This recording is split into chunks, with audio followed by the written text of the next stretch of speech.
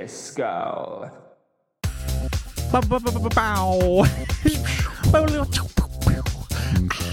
Babes, how we doing? Are we good? We are so good. You know why? Because we're drinking CBD infused drink. You know, this is the first time that we're recording at this hour. Yeah, it's quite late. It's 2 a.m. 9 p.m. It's 2 a.m. We're trying something new. How much energy can we have at 2 a.m? Yeah, no, it's true actually. We got a lot of energy, me and you. Always done. Yeah. Listen, all my babes, I hope you're all good. And we are really excited for this episode. Really excited. Bit of an icon, isn't she? She's iconic, and she's got the gift of the gab. Like it's like magic when she speaks. It's just that voice is without giving it away. Yeah, I think it was a leak. It's like you would think this person was born for radio. Indeed, but that feels like an insult. That old insult, isn't it? But it's not. But it's not. I mean, it wouldn't have been. Face the radio. Yeah, that's the face of radio. I was like, wait. Oh, God, we're tired. Actually, no, you stay in your lane. I'm not tired. I'm all right. She's an absolute superstar. And we're really excited to welcome her onto the show. Shall we do it? Let's get her on. Hi! So we always do our intro for the guest before the guest gets here. You're like, what the hell? Why are they talking without me? I'm not started yet. Yeah, and then Scarlett, this podcast about us. And then Scarlett was like 45 minutes late. So then we was like, we'll do it in between. And then we just get distracted because we've got attention spans of toddlers. And then we was like, quickly do it now while you're in the loo. And then we started to do it. I'm so sorry. And I walked in and went, hi! No, it's brilliant. We love it. Fine. Oh, fine. We got it. Welcome to Your Right, babes. How are you? I'm really good. I'm so excited to be here, honestly. I just can't stop staring at your teeth. Honestly, like, I know I've already said it like 4 times, but you've got such incredible teeth. Thank you. I'll take that. Check the gram after, listeners. Yeah, exactly. We'll put up a picture. We'll like do a second one where we zoom in on the teeth. Yeah, we love that. I'm so lovely to have you on the show. I grew up with you. On the radio, like literally grew up with you back when I used to be, actually I'm only 30, so I would have been like 16, 17. I was a teenager back in the days when I used to smoke weed. Yeah, and I'd be listening to KISSTORY, listening to your voice, and because you were such a long standing member on the KISS team, like for such a long time, you were like the songbook to my Friday night. Oh, I love that so much. So weird to have you here sitting in front of us. I feel a bit fangirly. Oh, you can fangirl me as much as you want. That makes me feel great. Thanks, do you get that a lot?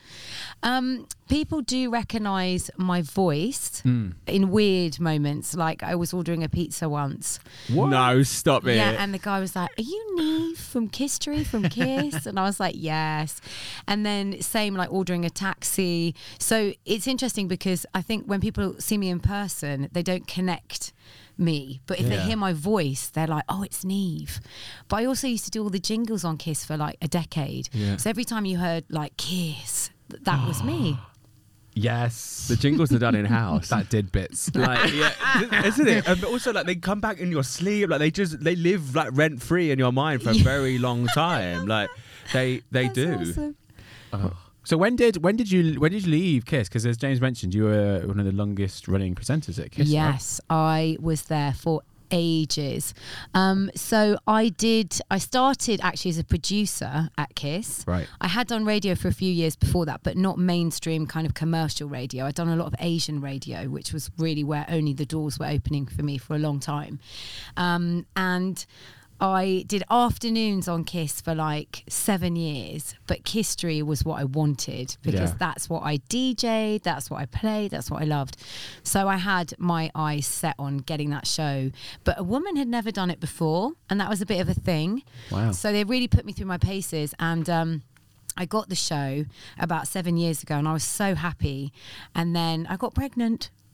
Straight away, which is what happens to a lot of women as well. Like you make that moment, like you get that thing, and then suddenly you get pregnant. Was it a surprise pregnancy, or was it a planned situation? It was. We had wanted kids for years, and we were unsuccessful. So it was definitely wanted, but it was definitely a surprise, a great one. Yeah.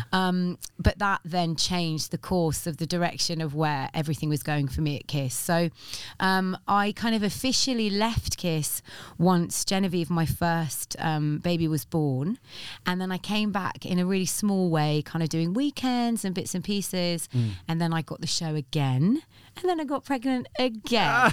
And it happened again. So anyone that does that show, be careful. You're going to get preggers. You're going to get pregnant. Twice. Not once. If once wasn't enough, you're going to do it twice. How was that, being a presenter and, well, then becoming a mum and then going back and then having to go through motherhood again with a second child? Like, how was it? Because I know what it's like to be a presenter from my time on Select Radio. Like, it's intense. There's a lot of preparation. There's a lot of pressure. Yeah. I couldn't imagine doing that with 2 kiddies as well. Yeah, it was really, you've really got that there, because it was so full on. Yeah. And I think it's because it was such a big show, and KISSTORY was kind of the anchor program for the station. There was a lot of pressure, lots of things had to be delivered really well. And kids are unpredictable, right? Like, you know, it doesn't matter what you think is going to happen. In the morning when you're rushing out to not be late, because you can't be late for radio, you're kind of like pushing a toddler around, like, hurry up, you know. And I kind of just realised when I went back to it before I got pregnant with my second baby, Vivian, I knew that I didn't want to do this every day anymore. It just didn't weigh up correctly for me. You know, I wanted to be a mum, and I needed to take that time out to be a mum, and I knew I'd come back to radio eventually. But I do miss KISS. Like, I miss that energy that the station has, and I don't miss playing KISSTORY, I've got to be honest, because I played KISSTORY to death in every nightclub across the country, from Swindon to Timbuktu to Dublin. I played KISSTORY everywhere. And they are powerful songs, but like any music, if you rinse it, you're going to rinse it. So I don't miss that, but I'm very happy to be on a new journey now as a broadcaster. Magic. Was that always your bag? Like, that kind of music? Was that what you wanted to play, what you knew from an early age? Like, where did your kind of love of music, I guess, take you to DJ? Like, where did all that start for you?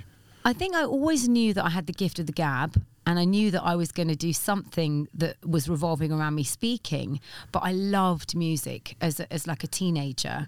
And I was in a band at school, and I kind of was like really like a trumpet band, or like a girl band? Like neither. I love the fact that those are the two references things that you in my thought in your head would right. be me and a girl band. I love that you think that.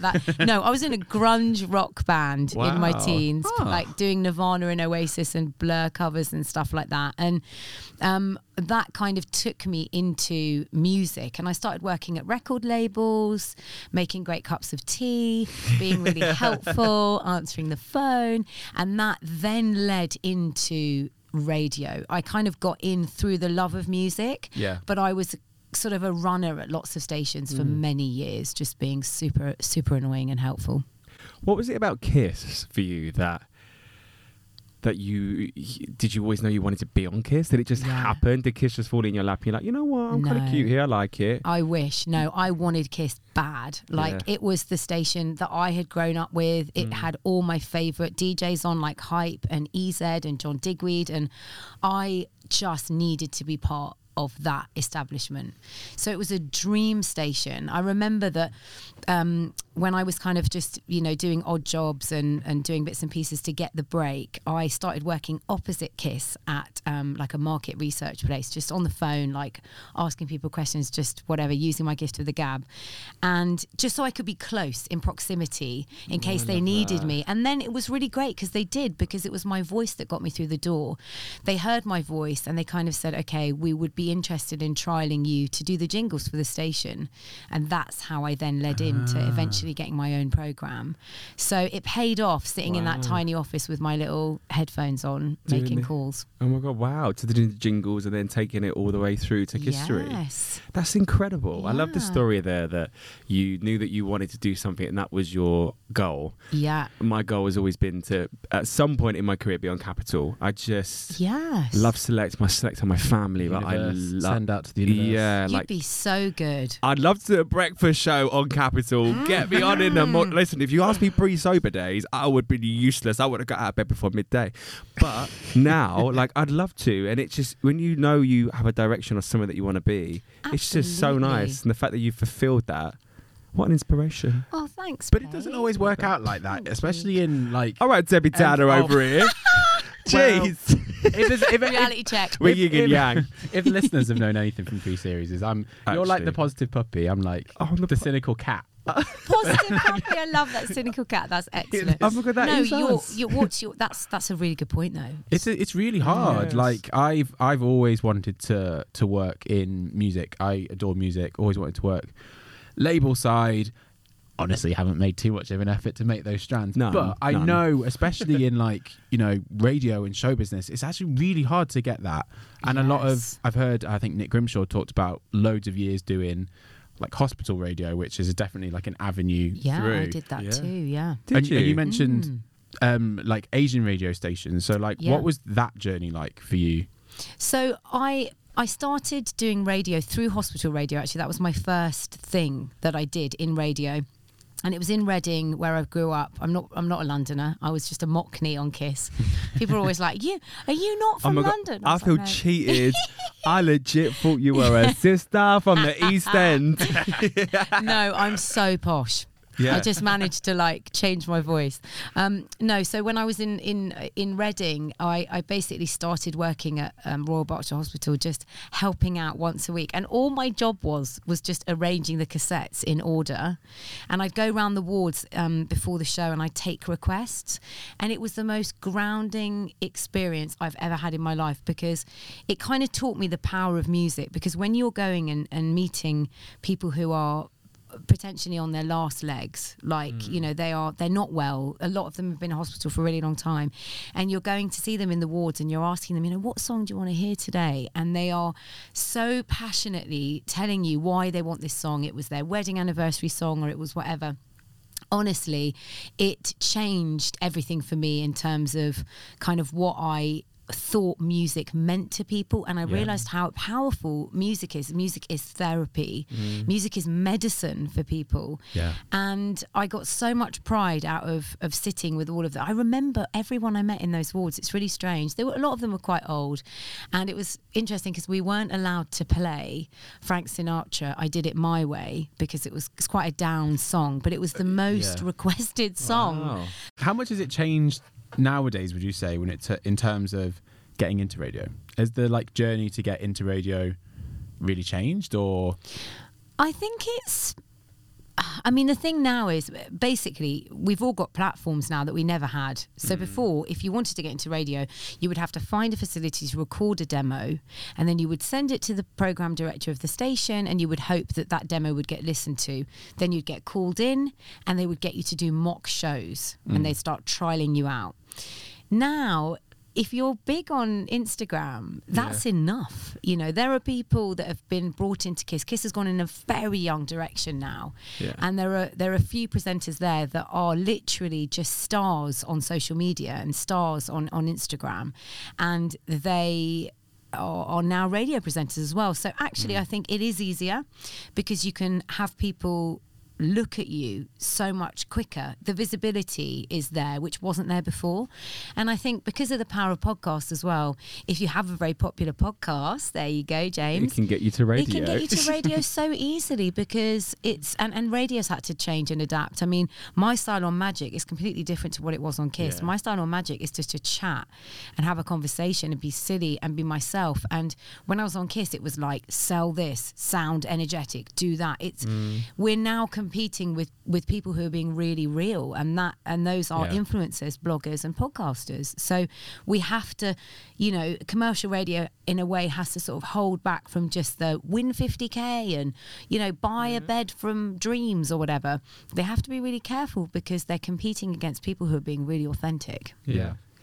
There was a switch for me that when I actually got picked up from Select through the podcast, and I went knocking on their door, and I was like, mine? well, I mean, you're not It's a DJ though, like you True. not a DJ, Fair point. but you did do that one set once for your birthday. Like, we'll talk about that. But they I went knocking on the door, and I did a guest set once, and I really wanted to work for them, and I was like, I really want to work here. This is a great team. I really want to be around for like-minded people, and just really wanted to be there. And I messaged the guy on Facebook. He read it and didn't reply to me, and I was gutted, and I was like, okay, you know what, I'm not going to give up because I know there's a place for me on this team, but it's Yeah. not my time right now. Yes. did this. They found this because we got Whoa. like Gay Times' favourite new podcast back in not 2019 or something like that. 1999. No. And then they contacted me to be like, hey, See? would you? And it was the conversational element of what we do on our podcast with Yeah. different guests and introducing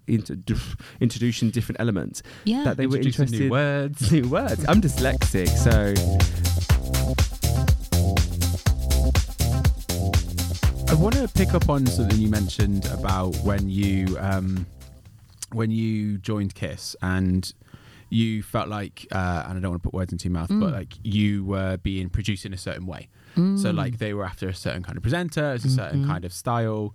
And also, you know, you are one of the first British Asian women to kind of be in mainstream radio. So like for that transition into KISS, which I feel like would be quite a diverse station. How did you navigate that? Like, did you have like was there any conversations around like how you were produced or any of that sort of stuff back when you started? You know, I actually, back then it wasn't a very diverse station, to be honest with you. There were a few standout DJs of ethnic minority background, but certainly across the entire day part, there were mainly just white men. Right. Like Bam Bam and Street Boy and Jez Wellham, and they were they were epic presenters, great broadcasters, but it was challenging. And I was actually only brought in originally for an Asian program on KISS. So when I started doing the jingles, I then naturally sort of was brought forward to produce an Asian program. Now, I wasn't going to say anything because I was just extremely happy that the door was open. And I had some experience in Asian music and I knew the boys that were doing the show.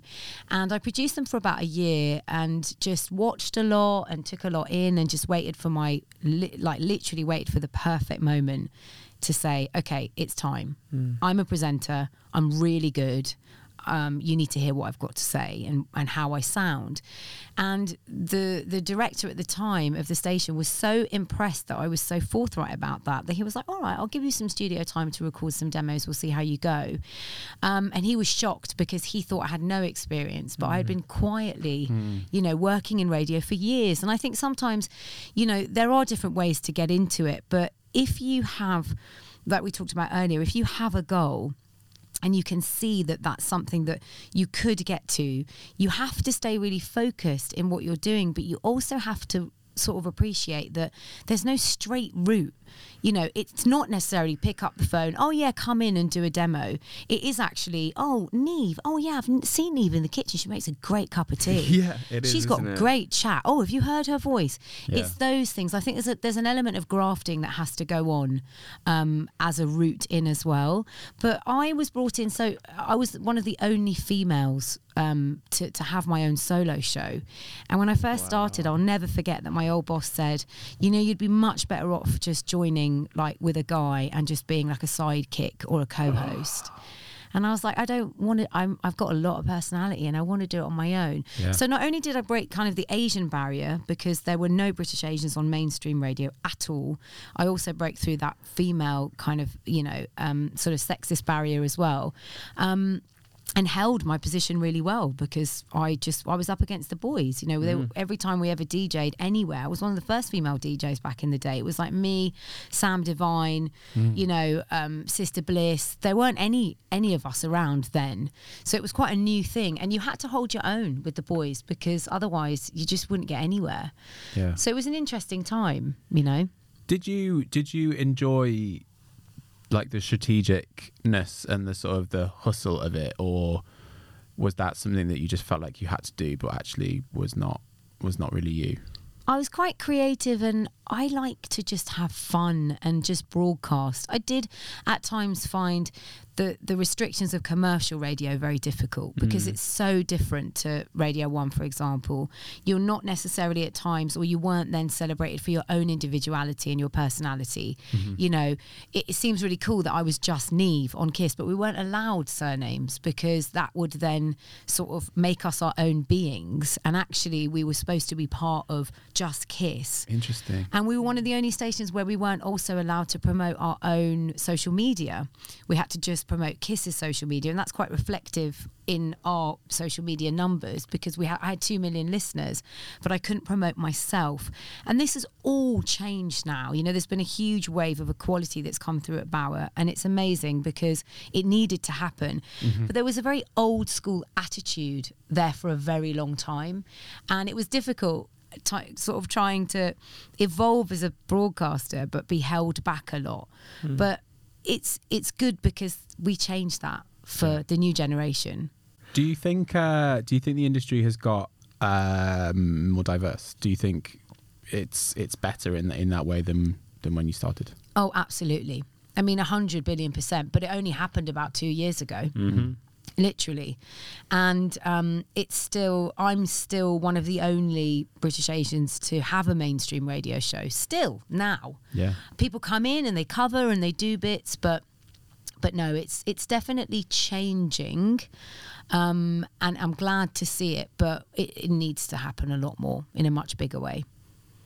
There was a shift. I went on with I saw Capital Dance when they launched their station, and it was just Mr. Jam, Mr. Jam, Mr. Jam, Mr. Jam. Yeah. It's like I pick up on these things. It's like the great Mr. Jam is incredible. I love Mr. Jam, but it's like, what about Coco Cole? Like Coco Cole was there, she was doing her thing, and it kind of felt like the whole Instagram and the whole platform was such a spotlight, and rightly so in places because he is amazing at what he does. Yeah. But Miss Coco Cole, she also amazing, and like. I think she deserved that, and I remember she put out a post where I think she subtly kind of hinted to that, to be like, look, I'm over here, come on, like, and then it changed from there. But it shouldn't need to be the way. Like, it should just be from the get-go. Everyone deserves their 15 minutes of love anywhere. I think it's just it's one of those scenarios where we're always battling against kind of equality in every way, you know, and unfortunately in the music industry, even with superstar DJs, you know, it's mainly men. It's just how the whole industry is run, that you have your huge male acts, and it's changing really slowly, but it's a lot for women, because if you stand up to it or you blow the whistle or you kick off, you're seen as bossy, you're seen as being rude, you know. It's really difficult to actually hold your own in a boy's world, in a man's world, and get ahead, but also, you know, kind of be true to who you are. And I remember at conversations where I sat down with the bosses and I was like, I want to start a family, and they were like, what? What does that mean? And I was like, well, I want to have a baby. Something that's not about you. It's about me. I've been here for a long time, and I'm getting older, and I want to have a baby. And they were shocked. And I think it's about time, really, that kind of anyone from any kind of area of diversity or difference is celebrated. And there should be more trans people on radio, and there should be more gay people on radio, and it shouldn't just be what it's always been. It should be every voice from every background. That's how it should be. We've got to talk about another topic that's really close to your heart, and also really close to us here on the podcast, and that's mental health.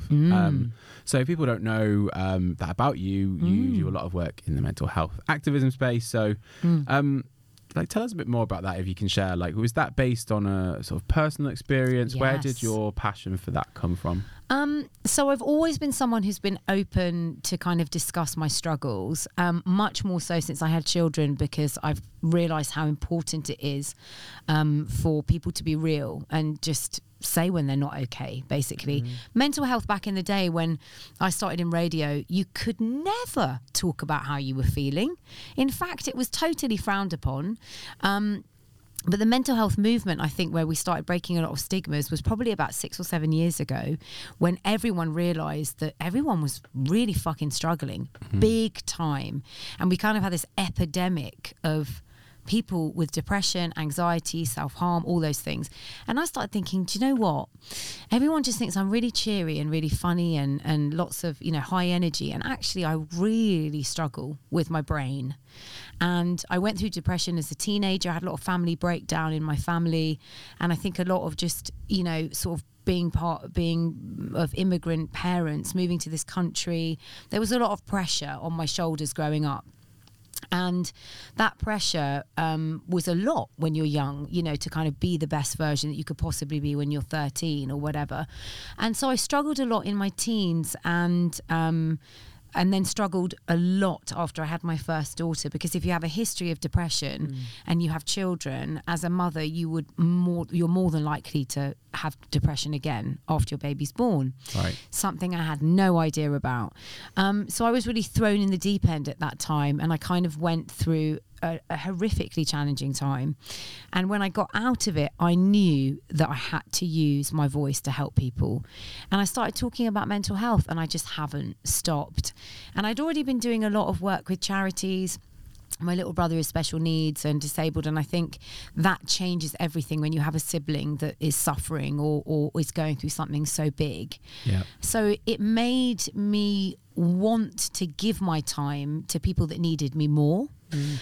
So I've always done a lot of charity work, but I now do a lot in the mental health space because I've got lived experience. So when I go to school and talk to young people about choices they're making or how they're feeling or pressure or any of those things, they resonate because they know that I've actually been there. And that gives them a lot of it gives you a rapport that they take more from what you're saying than if, you know, someone would come in. I remember everyone, when you're at school, the police officer comes in or the fireman comes in, and they talk about their job, which is great. But someone coming in and saying, look, I really went through what you're going through, that changes things for a young person. So I make sure I do a lot of that. Yeah, which is so great, because I truly think that mental health treatment is severely underfunded in this country, and you do not get the support that you need. Going through the process myself, you know, CBT as therapy can be really, really great for some people, but also psychotherapy is kind of what I need. And you're talking from my personal experience, but you don't get that on the NHS. So you either have to pay for that, or if you're lucky to work for a corporate that will sponsor that for you.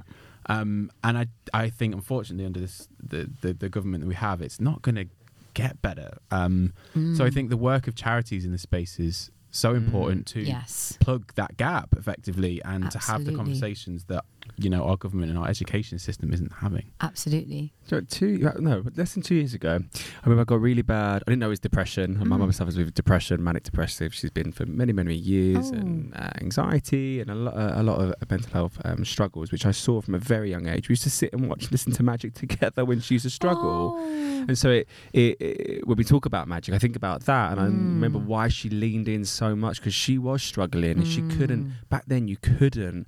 Mum's like 54. You couldn't communicate it because it wasn't really understood. And I remember 2 years ago I went for a really tough time, and then I kept having fits, like epileptic fits. They're anxiety attacks. Wow. And I still get their tremors now, and you've seen them, and they're panic attacks, the mini panic attacks. And they've got a lot less. But I remember I went to the doctor, and I didn't want to go. Someone took me, and the doctor just straight away prescribed me diazepam, and then straight away antidepressants. Oh no. But I'm talking like 10 milligrams of diazepam a day, 5 in the morning, 5 at night, plus an antidepressant at 50 milligrams. No.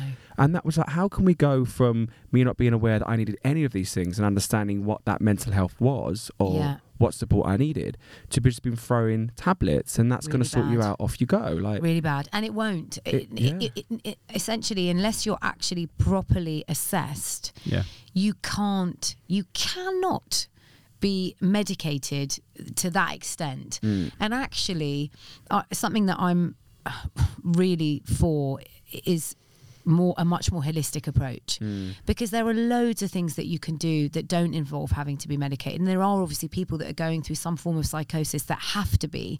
And I know a lot of young mums who need to have antidepressants to be able to look after their children and feel normal, and I get that. But in the most common cases, most people could do better to have acupuncture. Chinese medicine has so much goodness in it, and for me it saved it. I've never been medicated. I've been offered antidepressants so many times, just the same as you, gone in, said, you know, I'm not okay. I'm not sleeping. I think I'm going to have a panic attack. You know, this is how I'm feeling, and it's just have amitriptyline, have this, have that. And I think I understand what the general practitioners are trying to do, because in their mind they're trying to save lives. But actually it's really dangerous, because if people aren't properly assessed, they're not going to get the support that they need. Exactly what you were talking about. Sometimes people just need to talk.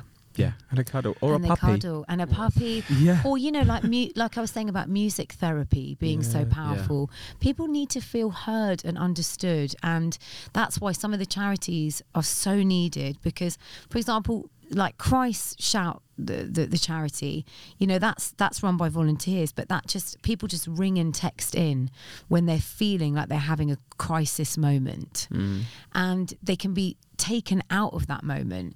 And it's really powerful because, you know, it is sometimes just the act of just feeling like you have shared that problem with someone that is enough. I do worry about the amount of medicated people that are kind of just pushed that way, because I don't know what that's going to do eventually. And I've seen friends that are on medication that have come off it and then cannot cope and have gone back on.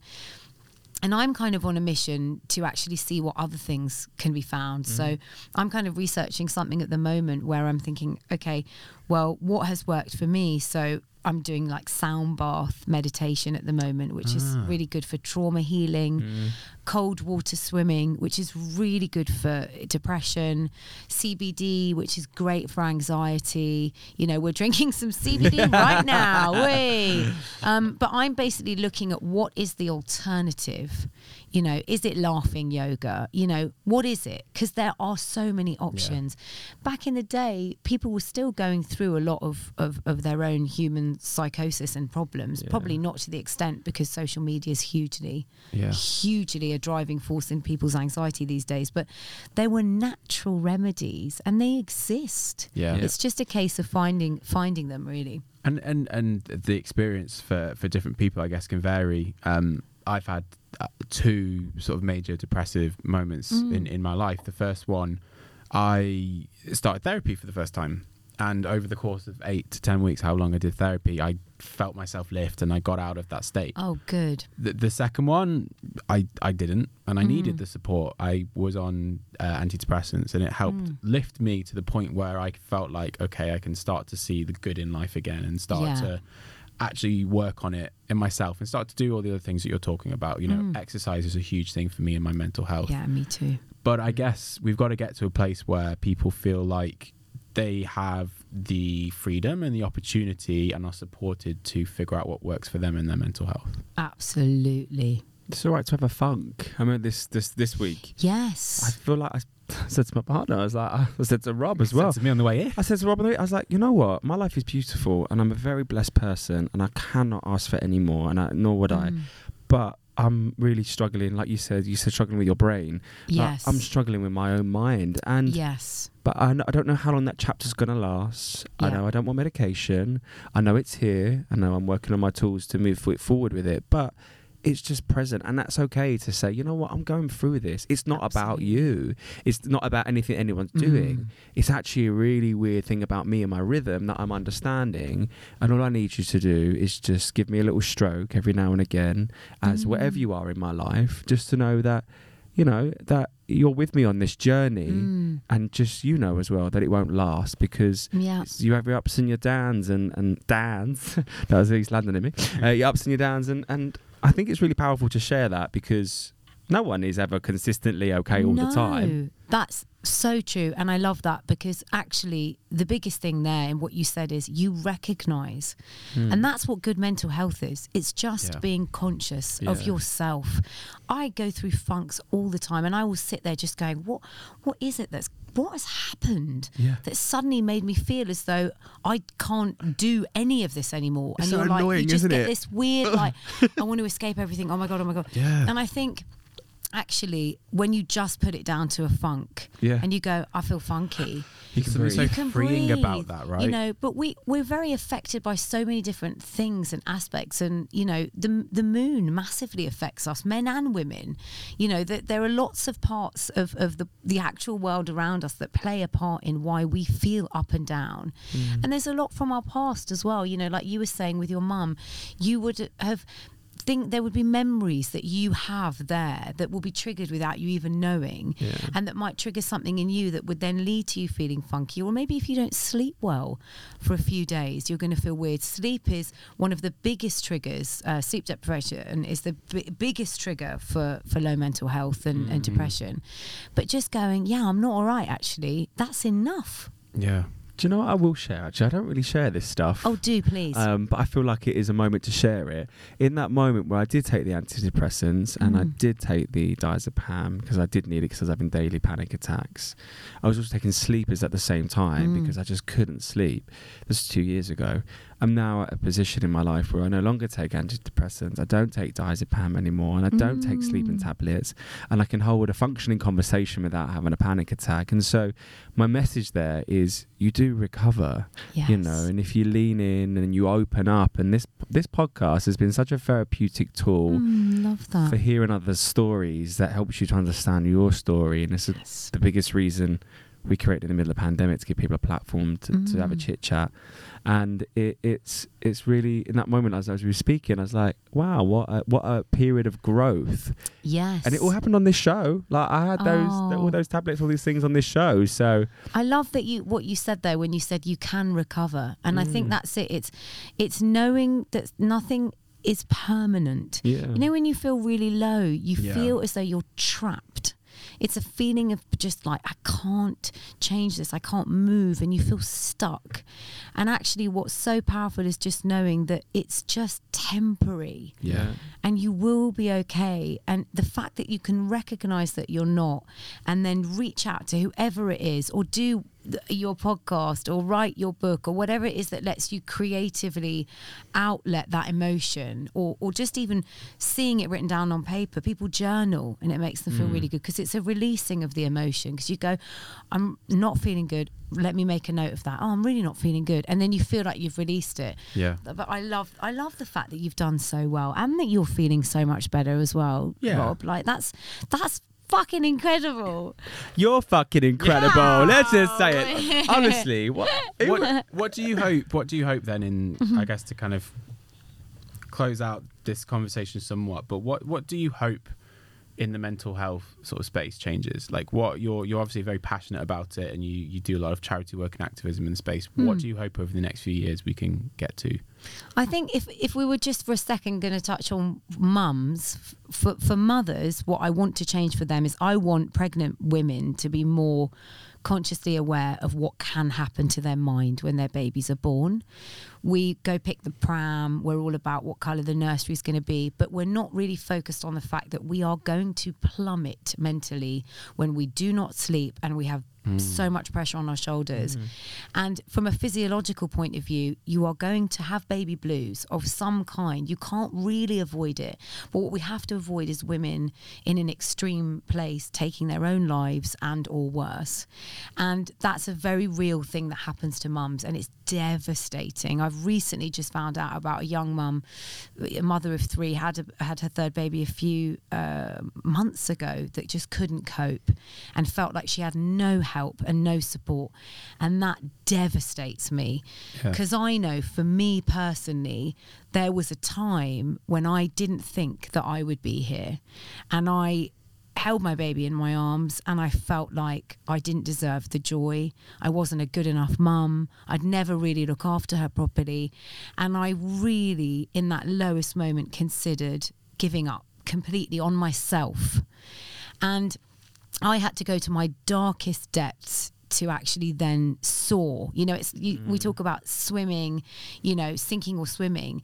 I actually had to go to the lowest point to just dive out of it all, and then have not stopped trying to help women since, because I know how dangerous it can be.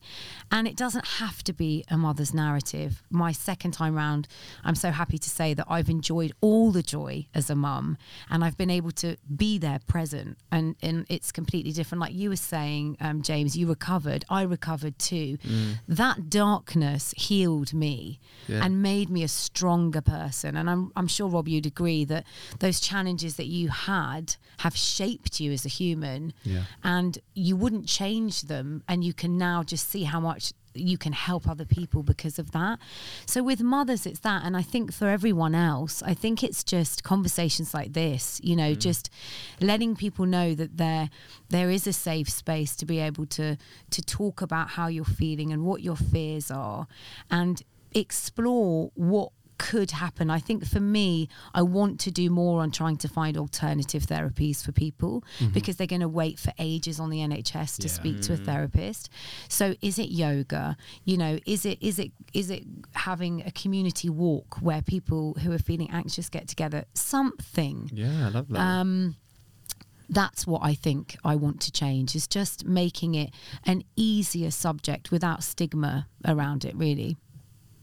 Amazing. Yeah, Thank you. Thank you for sharing that with us as well. I mean, Pleasure. I'm guessing at those points in your journey where you felt lowest, you maybe didn't have that support, and that's what's driving you now to try and create those resources for people. I think it's one of those things where you feel quite embarrassed, I think, when you're not okay. So there's an element of shame, I think, if you're someone who's known as being really bubbly and loud and, you know, is the life and soul of the party. You feel like you're letting everyone down when you're not performing that character. So you know exactly what I'm talking about. I was going to say the same thing.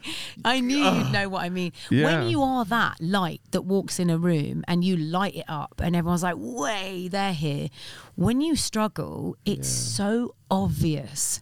And, you know, it means that you play in your head more, because you're like, well, shit, well, I can't go out, because then they're going to know I'm not okay. And then you just go round and round. And, you know, we know because of so many tragic incidents with so many actors who were some of the funniest people on the planet, you know, like Robin Williams, you never know what someone's going through. And it's usually the people that are really funny and vibrant. And because I think they're trying so hard to keep their light, you know, shining so bright. And I think actually what's so important is to just actually just, you know, have whether it's your little team, I don't know who's in your bubble of love, you know, but make sure, I can see that you've got to so much. I love that. I love that. You know, just to say, like, you know, that, look, I'm in a funk. I'm not all right. This is what I need. And just check on each other. Like, you know, if a friend drops off for a while, you don't want to hound them, but you need to go round there. You need to go and see if they're okay. And I think social media is really good for pretending. And even with me, I'm such a sucker. Like, I'm an absolute victim of it. I'll have the filter on. You know, you'll only see me with loads of makeup. It's like we become really good at hiding, and we become really good at just showing some parts of ourselves. But for me, those parts of myself that I show, even though they may at times seem quite perfect, help me kind of stay in a place where I know that I can achieve things that I want. I don't know, like, I think if I just opened up the gram and was just literally like, guys, you know, I really don't know how I can carry on, which is how I genuinely feel sometimes, you know. I do have moments where I play with the idea of not being here. It's a strange thing, but I think it comes from a background of mental health problems and not quite understanding what your mind needs in those instances. But I also know I'd never go anywhere. I'm going to annoy everyone forever. Powerful mind. Isn't it so powerful, your mind? It's so like... Oh, it's so powerful. So powerful. Overthinking. Overthinking is the worst. I don't know about you, but my brain, I think, James, you've probably got the same thing. My brain just will not shut down. I can't meditate. No. Oh my God. Fuck that. No. Tried that so many times. It's not worked for me. It's sometimes really hard to quiet the mind, but sometimes you really need to, especially if you're overthinking something which is really bad for you. You know, or it's fear-based overthinking. Overthinking is usually fear-based. I feel like we've got a whole other podcast here to do. We need to do. We're going to bring you back for season 4 and we'll go through more. That was amazing. Thank you for sharing that, Neev. Thank you so much for coming on and having a conversation conversation with us. I feel like I need to go away and just sit in a really dark room and have a good think. Oh my God. But like, and also listen to magic at the same time, and I'll throw it back to some KISSTORY. Like, why not? Honestly, it's so amazing. There's a few moments on the show where we have, I mean, all our guests are amazing, and we love our guests, and we have picked them, which is we've kept it that way from the very beginning.